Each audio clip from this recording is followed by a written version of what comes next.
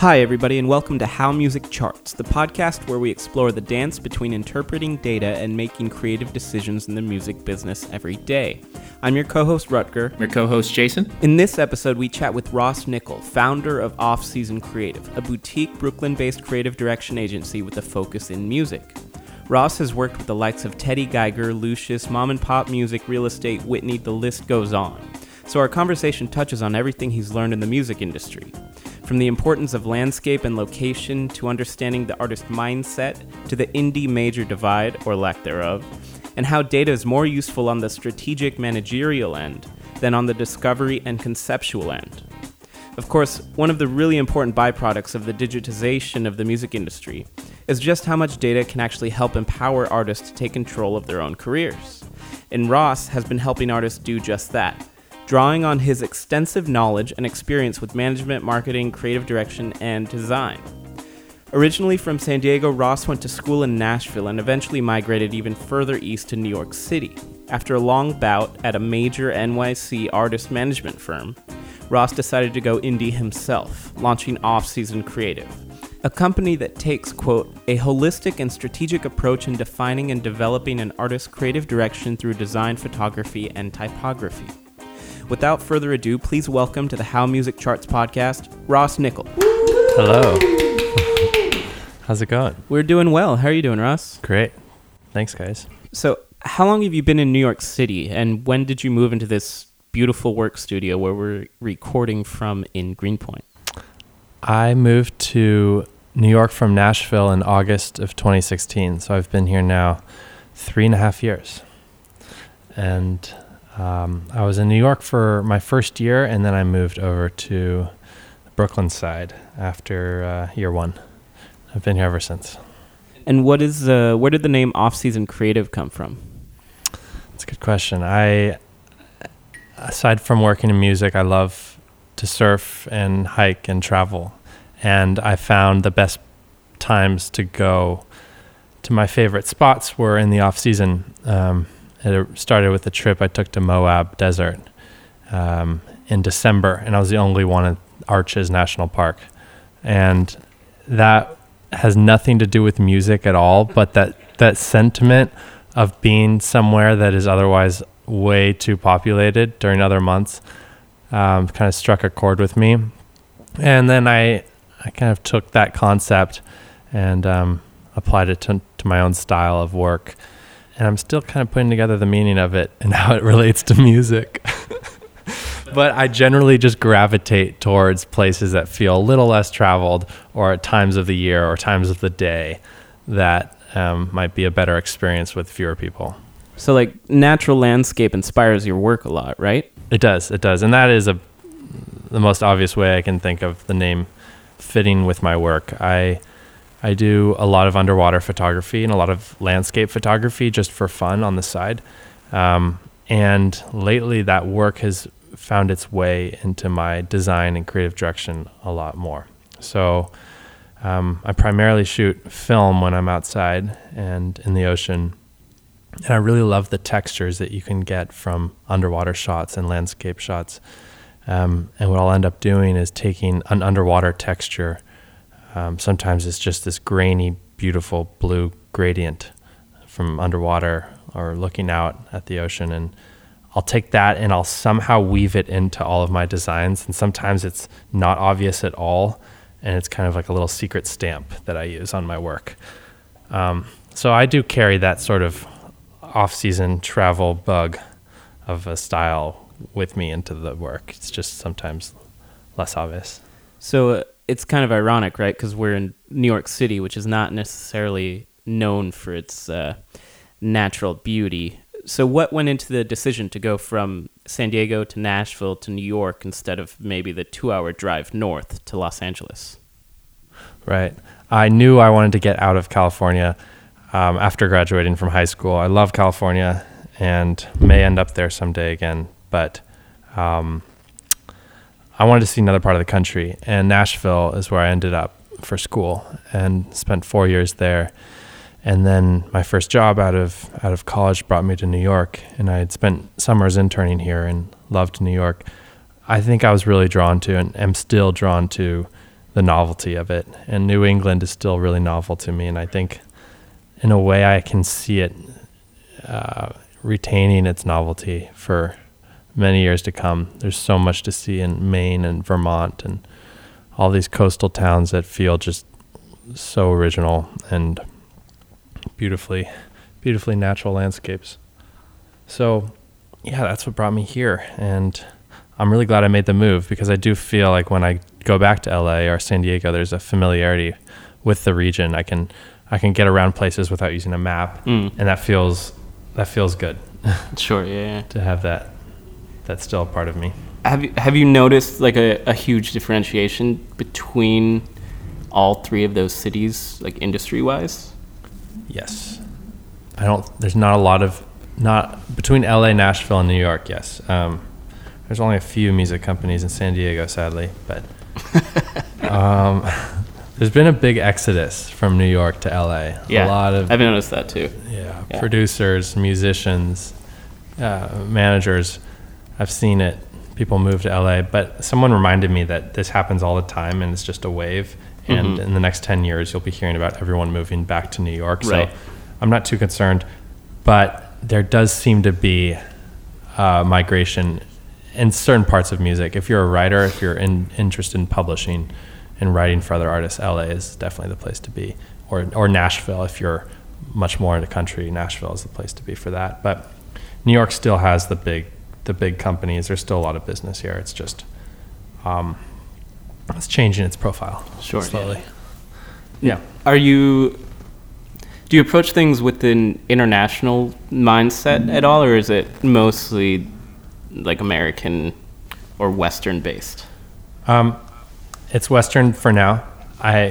Some of the thinking and strategy that I've started putting towards touring, and one of the bands I manage, Plastic Picnic, putting them on the road in the UK, that's been a big consideration. Largely looking at their listeners and knowing that London is the top 5 market. Totally. We've been able to use that to assume or bet that there are true fans in those foreign markets. So that's been a consideration. And then also on the label side of things, when looking for label partners, there's North American label partners, and then there are our European label partners, and that is certainly a consideration of finding the right label that is based abroad, who is the biggest fan of the music, that could push it in territories that I am unfamiliar with, and most North American based people don't try to learn themselves. Kind of just delegate to those regions, people in those regions. So it's definitely something I see myself growing into over time. But right now it's kind of at that peripheral point in my life where I'm recognizing what I will do and what I will need to do in order to leverage those markets when the time comes. But right now we're flirting with each other. Yeah. Totally. So I remember you telling me one time that because you got into the music industry first as an artist, right? I interned at a lot of labels and management companies and publishing companies throughout college. And I kind of was touching on everything that I could, at the same time writing my own music and performing. There was one point where I went on a tour. Oh, this is where you're going. Yeah, this is where I'm going. Yeah, okay, I'll say it. I went on a tour once with my friends Arlie, who are based in Nashville, and this is when I was working at the management company in New York. And I was still very much at that point where I was excited by a lot of things. I could have been, I could have gone to a label. I could have gone to work in publishing. I was still figuring out, what I loved and what to pursue. And music, my own music, was still a question mark. So I put this tour together with my friends Arlie, and we just did the Northeast. We did New York, Boston, Baltimore, and Philadelphia, I think, and DC. And after that tour, I was so sure that I didn't want to do that again, for a few reasons. The show I booked in Boston was not what I was promised, or what Google search brought up. when looking at the space, but it was basically a glorified Goodwill. Nice. And there are people just walking around buying secondhand clothes. And I was on this like old, gross carpet in the middle of this room. And there are these people walking directly by me, giving me this look like, what are you doing here?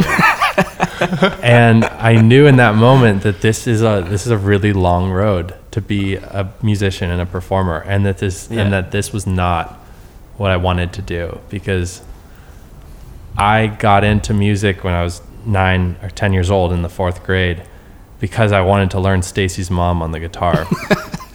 And it's a good reason, though. I'm just saying. It's a really good reason. She's got it going on. Yeah, that was a simple time. And that's why I got into music, because I loved to play guitar. And then I learned piano and drums and started singing.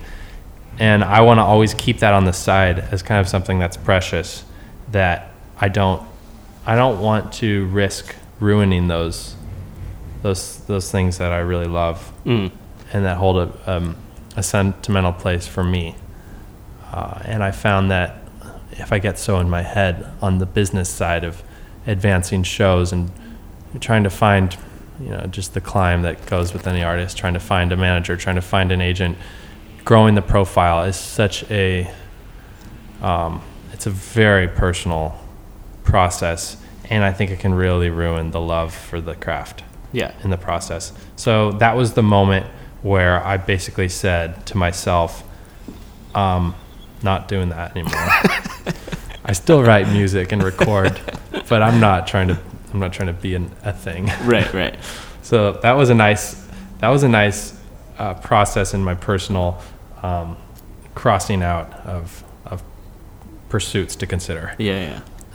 But I assume it's giving you some insight into like artist needs or how artists develop. And it has, yeah. I recognize how hard it is to tour, but then also how important it is to tour. And I think what I've also picked up on, and that this was a very early preliminary experience, that short tour, but I picked up on the highs and lows of being an artist, because I've very much felt them myself as a musician, but also as a creative director and designer. And those highs and those lows are something I've become really in tune with.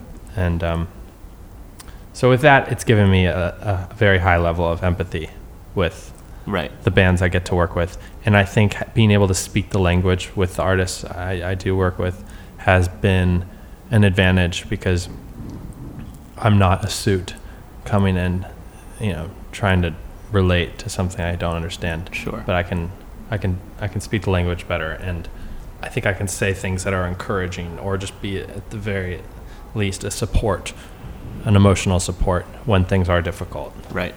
Yeah. So it has taught me a lot, and I'm really grateful for those not so glamorous experiences.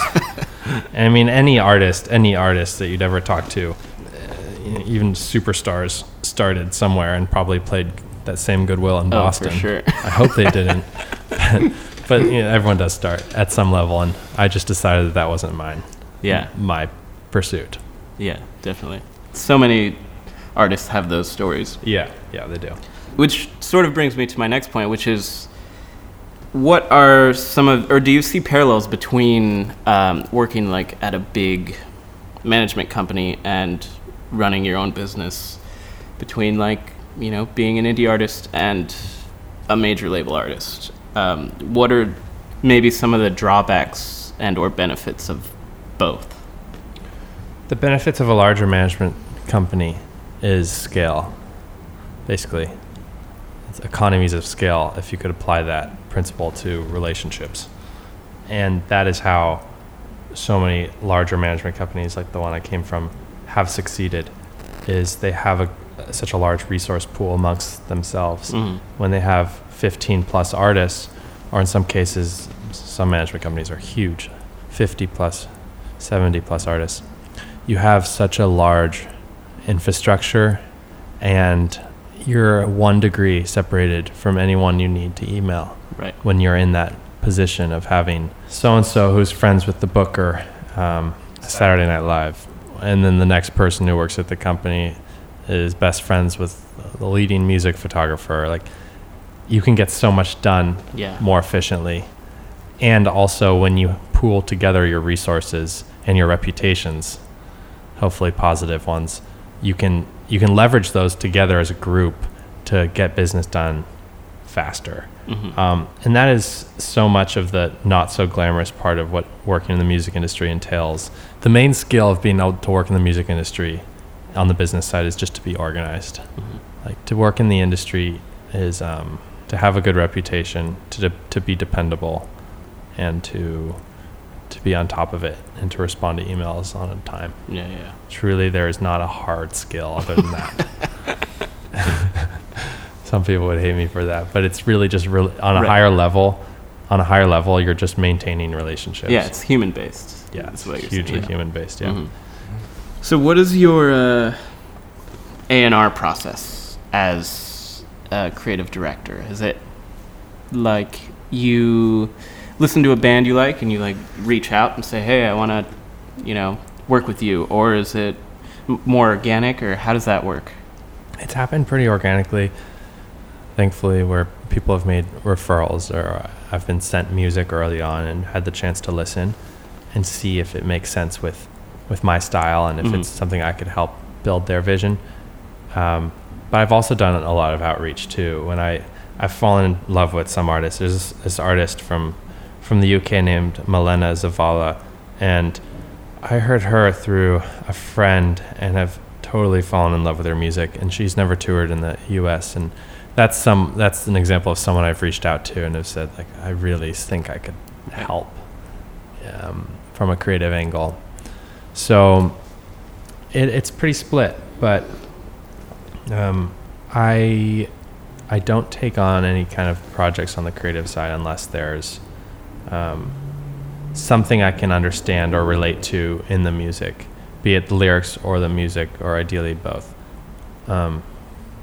Sometimes there have been projects where I've listened and I just can't wrap my head around it, or I just personally can't enjoy it. And that's when I'm not going to work on it. Right. Because I'm not going to do a good job. Sure. And I have learned that lesson the hard way. I've taken on projects where I thought this is a good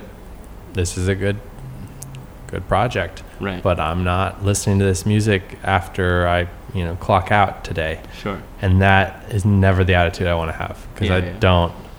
And those projects ultimately didn't work in either side's best interest. So that's a new kind of rule. Note to self is I will only work on something if I'm excited to listen to it at 11 p.m. Yeah. Because then I know I'm working on something that is passion turned into work rather than, just work. Totally. Yeah. So would it be fair to say that your discovery process is more based in the world, like through your relationships with friends or other people in the industry? Yeah. Or do you also at the same time navigate the deep waters of SoundCloud on like a 2 a.m. on a Tuesday night type of thing? No, I don't. I don't go on SoundCloud. I only use SoundCloud for... I don't really use SoundCloud. I mean, I'm example. Maybe it's another platform or whatever. But I don't really have like a process. I'm never going through blogs.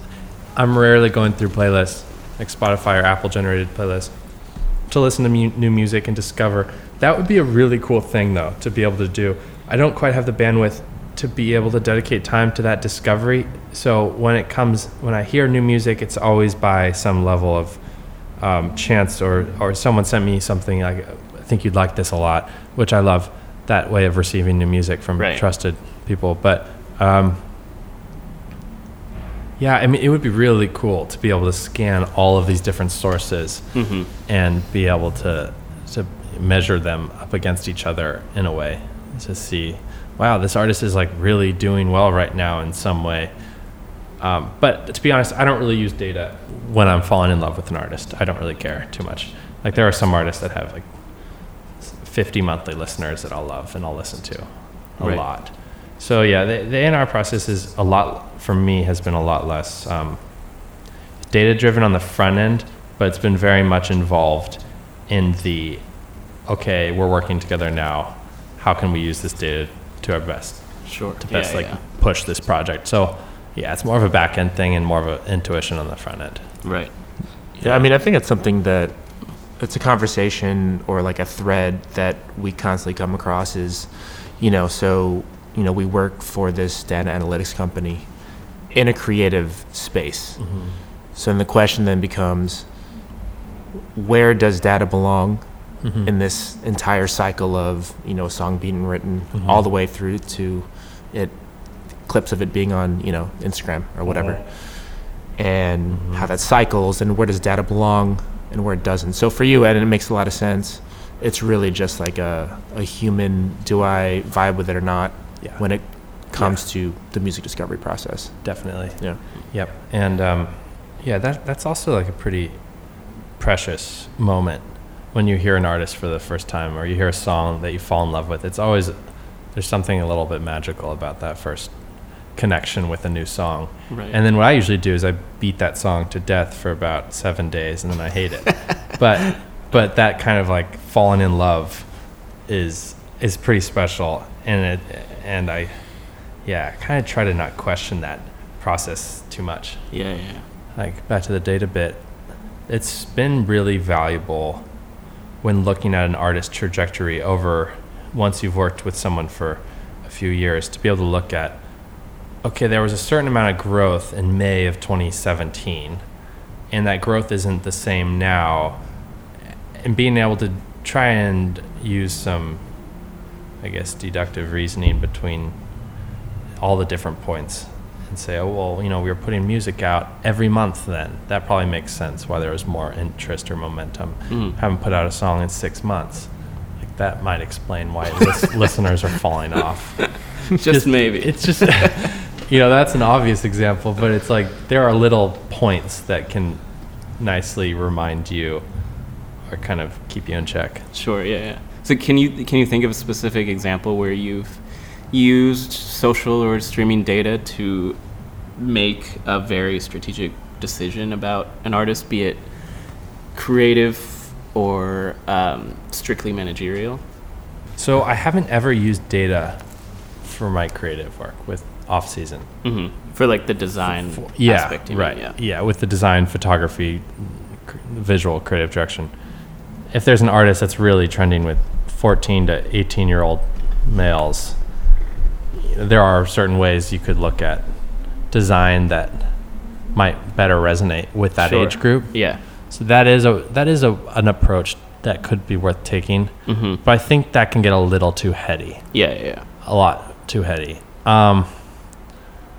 So when it comes to the design, creative direction work, my instincts and the direction we choose with the artists and their teams is almost entirely based on the concept behind the songs, and then the visuals are built upon that vision. So data isn't taken into consideration there for me personally, but on the management side of my work, it's largely considered with touring, looking at markets that a specific song sometimes Right. and an artist as a whole can really resonate. Like there have been some really random markets like Singapore that have like really resonated with Plastic Picnic, and it's made me really curious to see what would happen if we ended up playing there. Yeah. And that could be kind of a nice surprise. But in the States, I've mostly used that data to map out route tours to cities that seem to make the most sense, Right. based on listeners. Also with age groups, deciding whether or not to set your show as all ages, 18 up or 21 and up. Right. That affects the deals that you have to strike with the buyers in each market. But sometimes it's really in your best interest to allow 18-year-olds to come to your show. Right. If you have a predominantly younger fan base. So that's also a way you can use. I've used data. Yeah. Is figuring out, we might get a more favorable deal because it's 21 and up, because all venues only want alcohol buyers in their room. They don't want kids with stamps for the alcohol sales reasons. Right. But we're doing this for growing a fan base, not for walking away from the venue with the biggest check necessarily. So this actually is like a really interesting, so design plus data space is like what you've brought up with like this group in this act that is resonating in Singapore, right? Mm-hmm. Does it affect, like, let's say, some kind of art you're creating for a campaign in Singapore, let's say, on social media?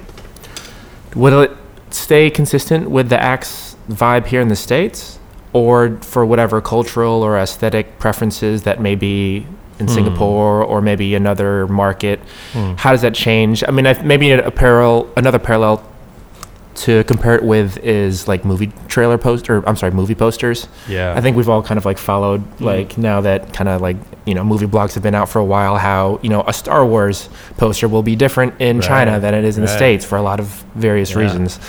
Yeah. Has that affected any of your work in the music industry at all for some of the album art or, other? That's a really cool question. I would say that every artist I work with or have spoken to is predominantly a North American artist. So they might have a great following abroad, but their audience is really based in North America. And I don't really have like a pulse on artists that are bigger in Japan than they may be in the States. I don't really know. And maybe that's a whole different world totally worth tapping into. I mean, it would be a dream to work with a Japanese artist. So that being said, it hasn't personally affected my design, but that did give me the idea. If you do have an artist who's, let's say, North American based, but there's a sizable audience in Singapore or Japan, to cater and create assets specific for when that artist is on the road in those places, that could be a really clever use of shaping your design and your storefront, if you will, for the band. And that could be as simple as understanding what visual artists are resonating in let's say a place like Japan, and then taking that inspiration and building out like the show poster for the venue they perform in Tokyo, or working directly with the artist based there, and you here be just kind of the creative director overseeing the build of those assets. Right. But that could be a really cool thing to do. I was in Japan once, and I came into this this vinyl shop, and I stumbled upon all these old, like, they seemed rare. I haven't ever shown them to people really, but these old vinyls from the Beatles. There are tons of singles they released in the 60s and early 70s. And they were covers I'd never seen in the States. Photos of the band I'd never seen in the States, and all the type on the covers and the back were all in Japanese. Right. But that was very much a time where I was like, whoa, these are special and unique because no one has seen these in the States. Right. And those were definitely designed with Japanese audiences in mind. Mm-hmm. So I don't know if people are that thoughtful, though, anymore. Yet. Yeah. And maybe actually, more so. I don't know if you guys might know this better than I would. I don't know if Ariana Grande releases a song, I think the artwork is the same across the world. If it's on iTunes or Spotify, I think it's going to look the same everywhere. Yeah, I'm not sure. But her posters for shows, of course, would be in Japanese. Yeah. Yeah. I don't know. I think that's a really cool way to get more involved with your artists. But that being said, I do work primarily with developing an indie artists where the foreign markets are something to reach towards. Yeah. Where there isn't, usually when you have an artist that's on such a high level, there are teams in places like France and Japan and the UK who are dedicated to your artist to grow them in those territories. I'm not really working with artists who are there. Right. Yeah. It's more like, how do we build shape this new band? Yeah. Jason has a really cool article about a concept called trigger cities. That's basically like certain markets, so like Singapore or Mexico City, will trigger sort of, because everything is algorithmic based now, will sort of trigger placement on a playlist in another market or like a bigger playlist, So it's sort of this like doing very targeted marketing regionally to sort of springboard onto the next and then the next until you're like, huge. That's pretty cool. That's pretty cool. Yeah. Just because streaming has basically leapfrogged for these particular markets the whole like desktop computer era. Like it went straight to cell phones, and now that people have access, their sheer quantity of streaming is a lot of times outpacing that of the normal kind of centers of gravity for at least Western culture, New York, LA, London, and instead of being replaced by Jakarta and Hong Kong and Taipei sometimes, and Lima, Sao Paulo, Latin America as well. Yeah. So I don't know, it's an interesting idea. Yeah. That is. I have heard that Mexico City is a really big market for indie rock. Yeah. And it makes sense why that would be kind of a trigger city. I've heard of artists going there and being surprised that, wow, we're so well received here. Yeah. So that's interesting though. Spotify's blog in 2018 called it the world mecca for streaming. Their numbers, I think, were the highest in Mexico City. Wow. Yeah. Which is pretty cool. That's really cool. Yeah, it's pretty huge. So, what do you think is the hardest thing about being in the indie space? And do you think it's harder or easier now to make it as an indie artist? I think the opportunities to be heard are easier when it comes to these large playlists that are curated with existing audiences that are significant. At Spotify and Apple playlists, Amazon Music playlists, you have a built-in audience, and if you can be a lesser known band that ends up on one of those playlists, it's a great stage to be on. So in that respect, I do think it's easier. I don't think it's ever going to be easier on the side of cash flow for bands. And I think at the end of the day, that is the most important thing, is the cash that a band has readily available or incoming through various channels. You just have to have enough to make a project feasible to survive. And that is always going to be the challenge.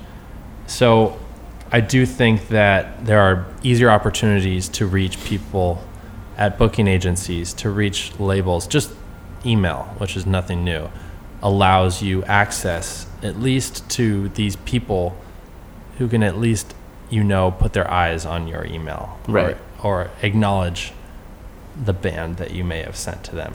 That is a unique opportunity. But I think it still comes down to, you may have access to new opportunities, but to then capitalize on those opportunities and lead to true cash flow is the biggest challenge.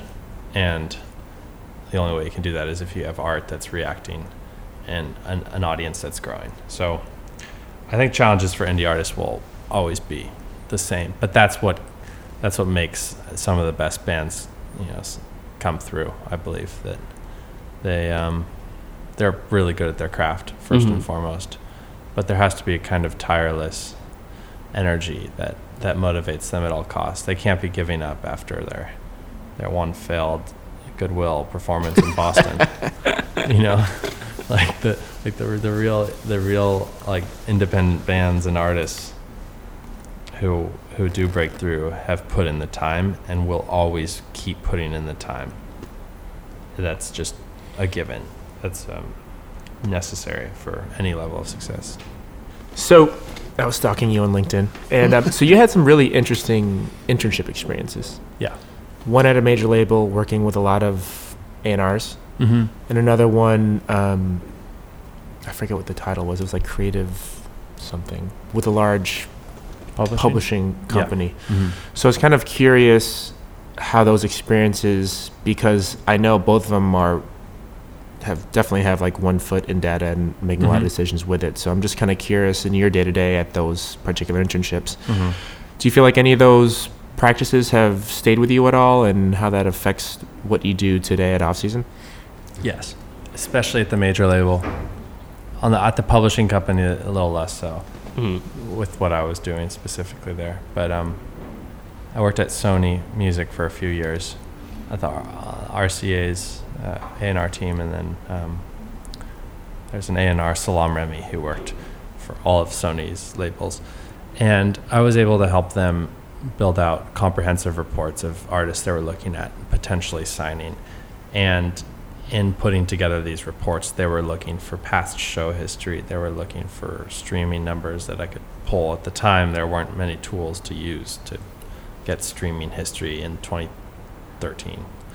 It did teach me to have to consider the full picture when it comes to working with a band. A label is only going to make a financial investment in an artist if they see promise across every single category. They have to know that a band is going to tour and can tour well. They have to know that a song can react at radio, because labels make a lot of money at radio. They have to know or hope that press outlets will be excited about a band and a band's story. There's so many factors that lead to a band having to, and I'm leaving out the most important thing, they have to be able to make incredible songs. There's so many just tangent factors, though, besides the making of music and the craft itself, that contribute to an artist, a label's decision to jump on board or not. So it did give me that sort of attitude of devil's in the details. Like, you have to dot your I's, cross your T's, and really basically project and calculate, like, is the investment of our time and our money going to pay off for these artists? But more importantly, can we help these artists? Some artists just aren't meant for a label, a major label, or an indie. It just doesn't make sense with their story and their goals. So I do think that sort of comprehensive full picture look has been adopted in my practice now. And sort of what I was saying earlier, I do think very much about, when it comes to creative direction, could I help these artists? Like, does my vision complement their existing brand? And do I like the music enough to even dream up a vision for this artist? So my work is slightly less nuanced than labels, because labels are doing big radio promo tours, and labels are a very different breed than what I'm doing here now. But the lesson of being careful and then being extra careful again with every step you take is an important one too. And also it's a little bit more precious than a more standard sort of sales job with a product, because you are working with, the product is music, but you're working ultimately with people and people's dreams. And you have to be considerate of them and their time and their craft. I think that is where music is special. We're pushing a product, music, that is so very intensely tied to other humans and their creations. And that gives people on the business side more reason to be thoughtful, professional, and considerate of the investments they decide to take. Right. Yeah. This is a big question, but what do you think the future holds for indie music writ large, and how might harnessing the power of data and data-driven decision-making help indie music professionals and or still maintain that element of humanity? Yeah, I think data alone is not going to break an artist, but it will just stoke the flames. Sure. So at the end of the day, there's something magical about what makes an artist uniquely interesting in the eyes of an audience. And the craft and the songwriting is something that I don't think can be chalked up to data.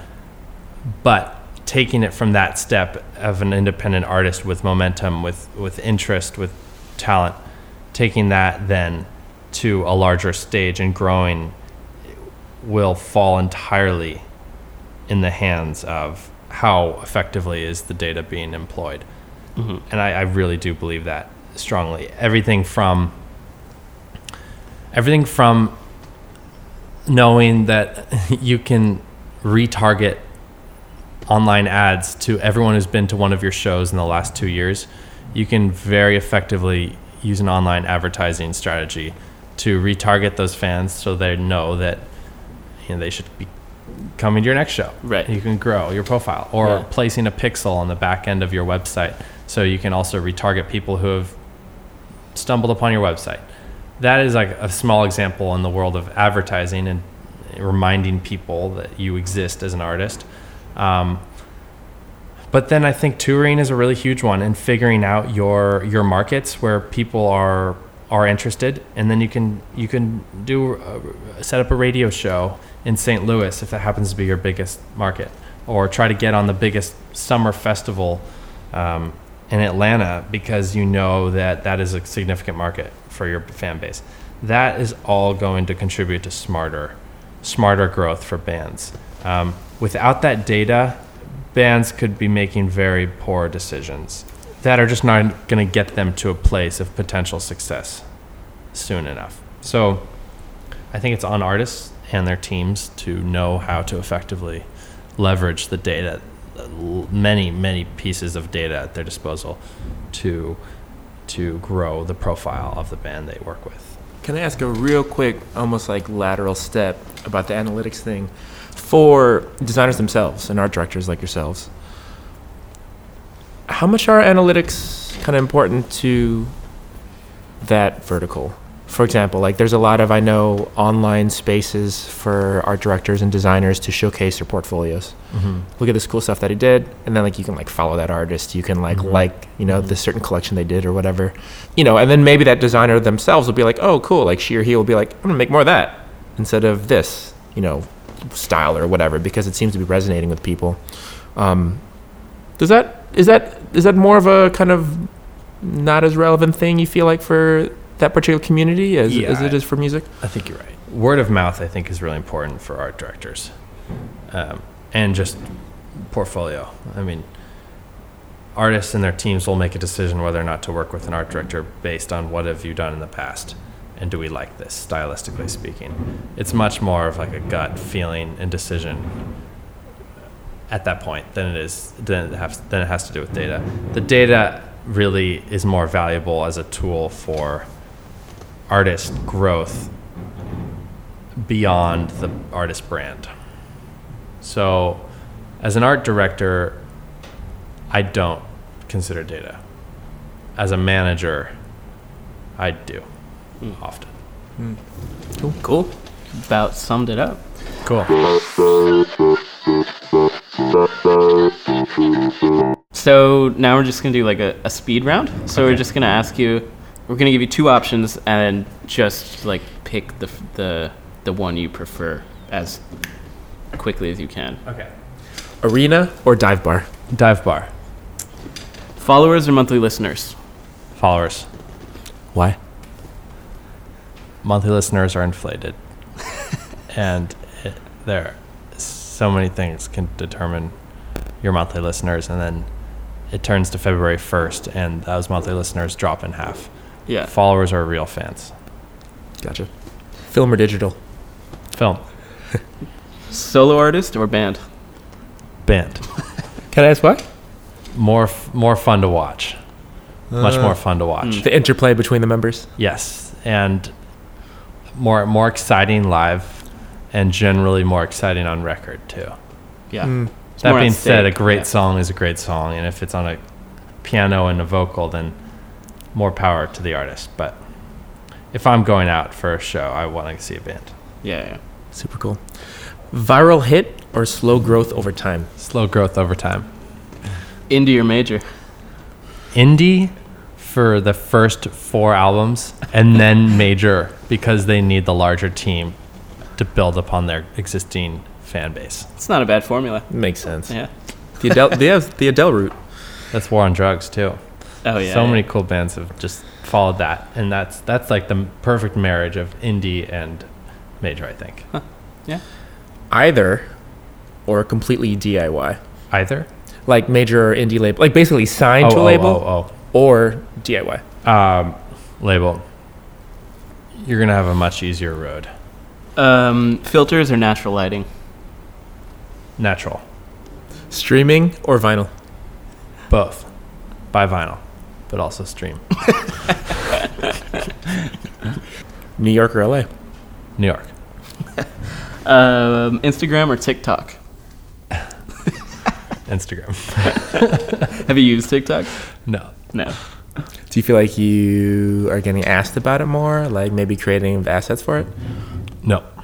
Yeah, fair. I haven't been. To be totally honest with you, I have not even searched it on a browser. I have no idea what it is. I've seen people post it and Instagram, like repost it on their stories and stuff, and it's kind of just like been enough. I've gotten enough of what I've needed to see. Yeah. It seems like a lot of self-important people, from what I've seen, that like to make videos of themselves doing that. Yeah, Right. Stupid stuff. fair. Playlists or the search bar? Search bar. Yeah. Yeah. I think that falls in line with what you were saying earlier. Yeah. Absolute gains or percentage growth? It's getting a little nerdy. Does that make sense? That's a good one. That's a really good one. Okay. Over time, like over 3 months or something? Yeah. Absolute. Really? Oh. I thought you were going to say the other. Percentage change is an easier thing to share with people. Sure, So yeah. percentage change. Fair. But I mean, that doesn't mean much if you have 2 monthly listeners and then you have 20 monthly listeners. Right. That's a pretty big percentage change. Yeah. Yeah. Kind of need both. You kind of need both. Yeah. Maybe after a certain threshold. Yeah. Exactly. There you go. There it is. Physical sketching or digital? Physical sketching. All right. Last one. Tickets sold or streams listened to? Tickets sold. Fair enough. More hard Yeah. numbers. Yeah. Makes sense. Yeah. Cool. So that's it. Thanks so much for chatting with us today, Ross. Is there any way for people to contact you if they want to get in touch? Yes, you can find me at offseasoncreative.com, and my email is ross@offseasoncreative.com. Cool. Also on Instagram at Ross Nickel or offseasoncreative.com. Actually, there's no .com in the Instagram handle. It's just offseasoncreative. Just type in. Yeah, Um, that's where you can find me. Or in Brooklyn, bopping around. yeah. Yeah. Come through his studio in Greenpoint. It's a Yes. really beautiful space. Thank Ross. you. It really is. Yeah. So I guess there's one last thing. We have a little studio space in Greenpoint on East River. And this is where we do a lot of our meetings and photo shoots. And we design an album cover and discuss the vision of an artist's brand together. And this is the home of Off Season. Thanks so much, Ross. Thank you, guys. Thanks, Ross. Bye.